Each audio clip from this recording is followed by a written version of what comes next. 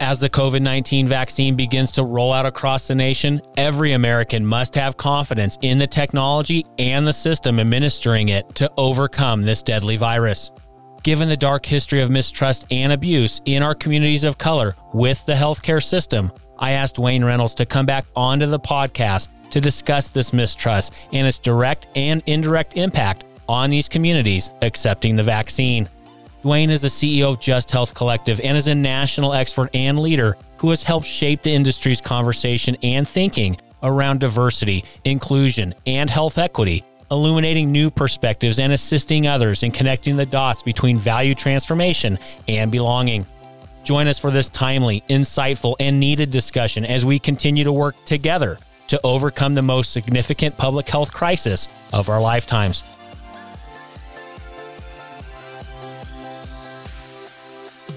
Welcome to Passionate Pioneers with Mike Biselli, where we highlight and speak with the innovators, the game changers, and the pioneers who are deeply passionate and relentless in solving the problems our world is facing today. This is your opportunity to connect with and learn from these leaders and to support them on their mission. Perhaps they will soon be hearing your story as well. This is Passionate Pioneers with Mike Biselli. I look forward to having you on this journey with us.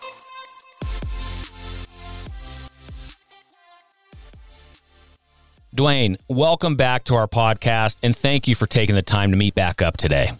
Thank you so much, Mike. Really excited to be with you again. It's quite an honor. Well, given your work in leading Just Health Collective and the recent deployment of the COVID-19 vaccine, I wanted to have you back on the podcast to discuss mistrust of the healthcare system in our communities of color and its direct and indirect impact on these communities taking the vaccine or not. But before we dive in and discuss this important and timely topic, a bit of housekeeping. While listening to any of our episodes, please take a moment and visit passionatepioneers.com in order to share your feedback and ideas. Simply scroll to the comments section at the bottom of each posted episode. And lastly, please take a moment to subscribe to the podcast so you will automatically receive episode updates in your podcast player. Simply search Passionate Pioneers with Mike Biselli in Apple Podcasts, Spotify, or wherever you listen to your podcasts.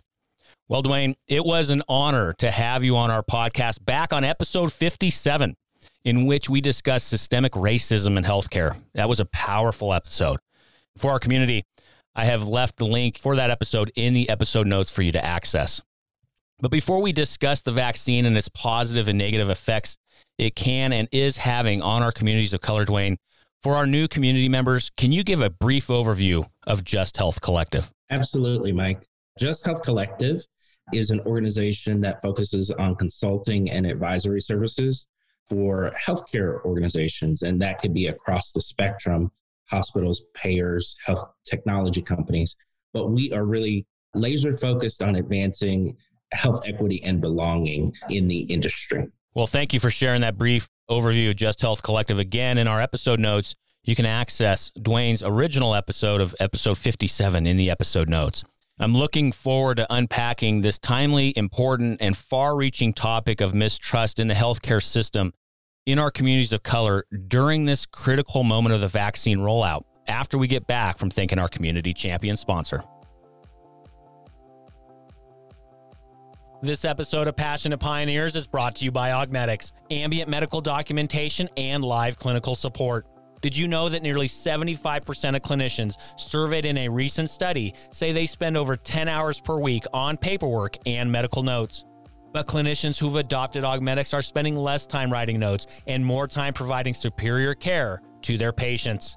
Augmedix is a leading provider of remote medical documentation using remote AI-assisted live scribes to observe, listen, and capture relevant details from natural conversation for over 35 specialties. Augmedix provides real-time support that includes orders, referrals, and reminders to deliver accurate, complete, and timely medical notes. Augmedix brings back the joy of practicing medicine. To learn more and to bring the Augmedix joy to your practice, visit augmedix.com/passionatepioneers or click on the link at the top of the episode notes.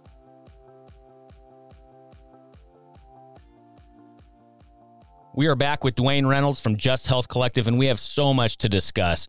Dwayne, again, thank you for coming back on the podcast. We're looking forward to discussing this timely topic. So first, let's start. What is the history for our communities of color that have created this mistrust of the healthcare system. Can you give us that history lesson? I've been learning a lot myself during this journey with COVID-19 and the direct important topics around our communities of color and thinking about taking the vaccine and that really far-reaching historical perspective of why there is unease in those communities. Can you give us a little bit of that history lesson for that perspective before we dive in around all things COVID-19? Yeah, certainly I can hit some of the high points of the historical injustices that have, quite frankly, led to mistrust in many communities of color, but in particular, the African American community.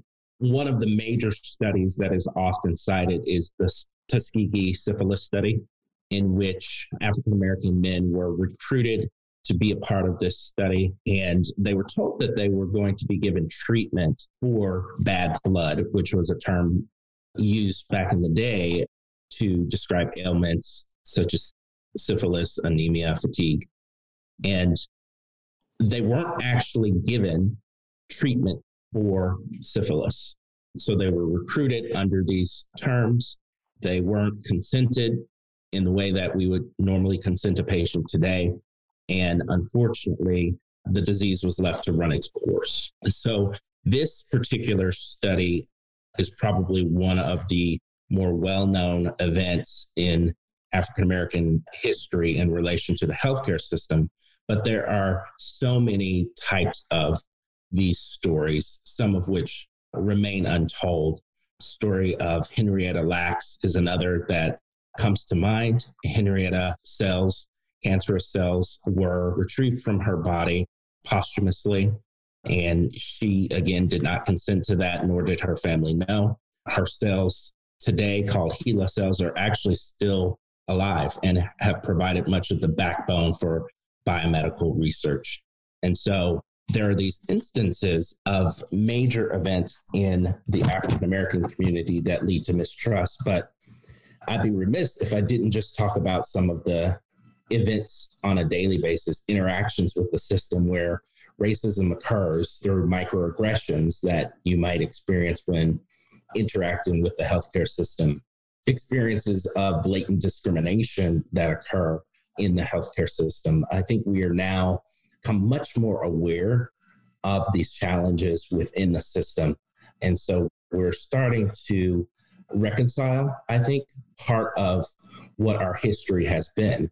But in the process, I think it's really critical that we engage the community and that we talk about that history so that we can begin to think about how we improve moving forward and build trust in these communities. And now is a time where that becomes critically important because the health of all individuals depends on everyone's agreement, if you will, to become a part of this vaccine and take the vaccine in order to limit the spread of COVID-19. Well, Dwayne, thank you for sharing that. And one of the areas you highlighted was this notion of microaggressions in the healthcare system with our communities of color. Can you unpack that and maybe expand a little bit? What exactly does that mean? And how is that impacting the trust of our communities of color with the healthcare system? Yeah. So, Mike, a microaggression is really just a statement or action that may have an indirect or subtle nuance of discrimination. And it typically occurs against members of marginalized communities. And if those microaggressions occur repeatedly, it can certainly have an emotional impact on one's ability to really deal with and sort of get through these types of actions that come their direction. And in regards to, you shared a pretty profound history around Tuskegee and other examples. In regards to a little bit more current day, Dwayne, obviously there have been a lot of vaccines that children are asked to take before heading into school and other that. In regards to current and recent history, are you still seeing that hesitancy, that distrust? And what does that look like? Is it in the form of, I don't trust my doctor, I don't trust the hospital? What have you heard in those communities for us to better understand that? Yeah, I think the mistrust is both of the institution itself, meaning the hospital organization, and of individuals who make up the organization. because it is those individuals that we're encountering that, again, may have unconscious bias, which means we have a neurological function of taking in information in order to interpret and make decisions. And sometimes in our processing of that information, we may bring in stereotypes and bias that leads us to make decisions that can be discriminatory. And so those interactions may in fact cause other folks who are experiencing clinical care and the processes involved to distrust what is happening. And that distrust can lead them to make certain decisions about whether or not they receive a vaccine, about whether or not they participate in a clinical trial, for instance. Quite frankly, about whether or not they even access healthcare. Sometimes decisions are made to forego because of the fear of some type of discrimination occurring in the healthcare environment. And we're going to dive into, how do we continue to bring these communities into the fold to ensure we can vaccinate as many Americans as we can as we go through this journey together. But before even COVID broke out, Dwayne, did you and your team see things that actually did work to overcome this mistrust? What were they? How were they implemented? Can you share any history lesson there of what are some of the things that are working in order to bring those communities into the fold? And we're going to also then more pointedly dive into COVID-19. Yeah, I think a few of the things that are working in order to combat this mistrust have to do with really engaging the community head on. The first thing is being transparent about the actual process of vaccine development. Well, what went into that? Who was involved? What are some of the risks that might come along with, and what are the benefits? I think having a broader understanding of that for communities of color, but even in general, really helps people to understand what the process was and whether or not there's the ability to trust what has happened during that process such that you would be willing to take a vaccine. So transparency becomes paramount, and there are health systems that have methods of engaging their community in open forums to be able to have those discussions. Additionally, I think one of the critical ways that we're going to be able to get the Black community to overcome is by engaging Black mothers. We know that women make up 80% of healthcare decisions, and that is true also in the African American community. So it is likely women in the community who are going to be able to help inform and convince those in their families to trust this vaccine. I think in addition to the role that moms play in families, there are a couple of other avenues that I think are going to be critical. Black churches have a role to play here, knowing that many in the African American community foundationally have been involved with churches. And so they are often trusted institutions where Black individuals will congregate. And so the ability to have those churches included in this process becomes very important to overcoming some of the mistrust. And then the last group that I would say is really important is Black physicians. It has been studied to show that there's racial concordance when an African-American physician treats an African-American patient. And that concordance simply means that because of their race or ethnicity, there is more trust. And so organizations like the National Medical Association, which represents African-American physicians, should and are playing a large role in trying to get out appropriate information about the vaccine and its efficacy. Collectively, from my perspective, those three groups, moms, churches, African-American physicians, are going to be critical in trying to get out public health messages and campaigns that really resonate with the African-American community. I couldn't agree more, Dwayne, and I think those are great areas to highlight in regards to leaders in our community. But there's also a conundrum here. We have an issue because we are having to socially distant during this pandemic. We can't go to church. We can't go to our civic, communities, whether it be, sports leagues or book clubs or whatever that might be. We can't physically engage in those. So therefore, we are watching a lot of social disconnect across our country as well. And then you pile on top of that, this era of disinformation and misinformation that we're living in, and that is just coming at us full force. What is up? What is down? What is fact? What is not? It is a very confusing time right now. And it is a difficult time for any of us, and especially, as you mentioned, our communities of color, to really find that trust and to find that opportunity to say, you know what, I need to move forward with this vaccine. Do you have hope that we can overcome this very chaotic time, physically, mentally, spiritually, financially, emotionally, in order to move our communities forward in getting and taking this vaccine? Yeah, I do. To your point, we aren't congregating in the normal fashion, but that doesn't mean that relationships are not continuing virtually or that individuals aren't having conversations with one another. So we may not be able to aggregate in the way that we would normally in order to bring people together to actually have the vaccine, but the conversations are still occurring. And that's the important part of leading through this mistrust. And, I do have hope for where we're headed. I think, this entire year has really been a challenging one for many people. And we're looking forward to a day where we don't have to sort of live in fear and be confined to our home spaces and away from our loved ones. So I think just knowing that people are desiring that change and are going to be willing to step out and do what's right in terms of taking this vaccine to ensure that all communities are healthy, I think is going to propel us forward.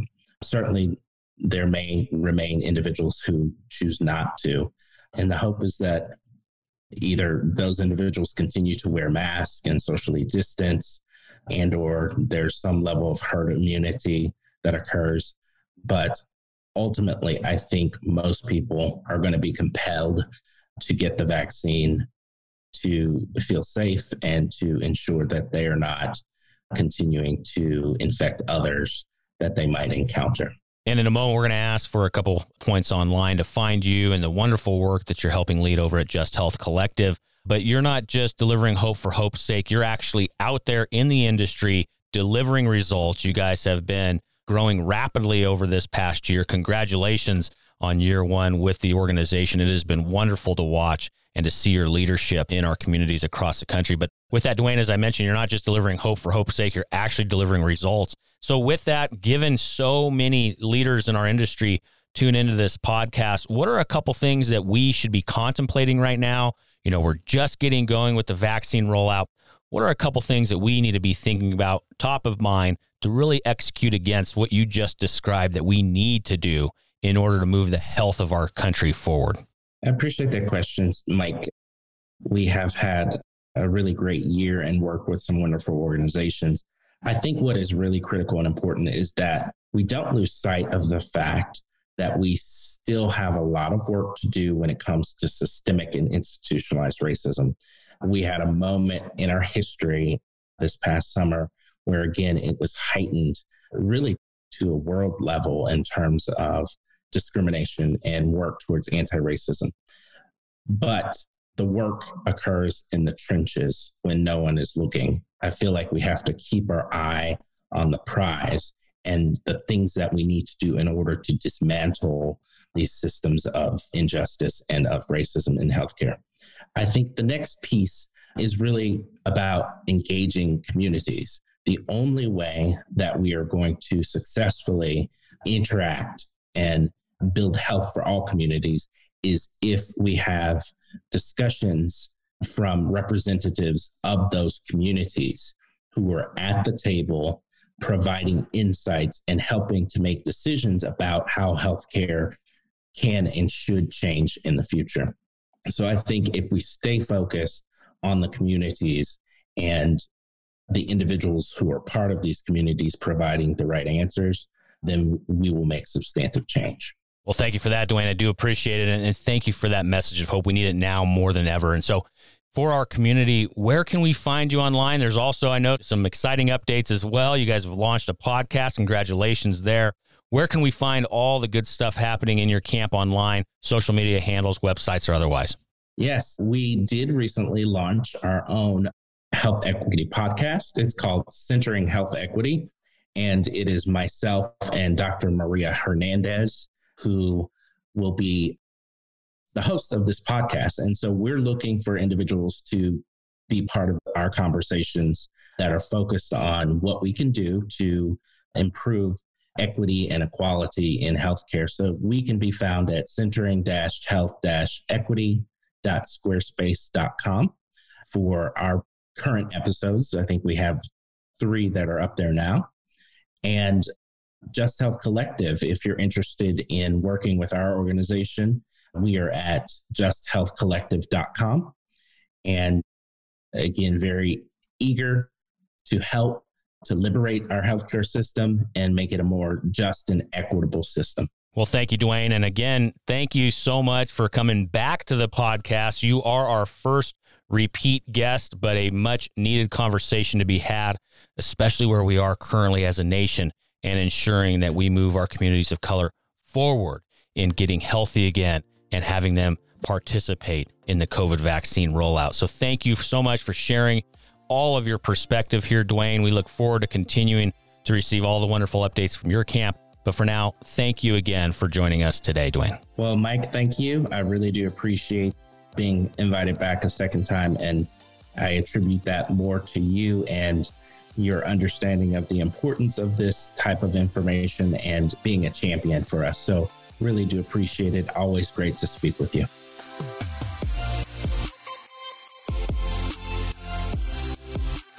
Thank you for joining us today on Passionate Pioneers with Mike Biselli.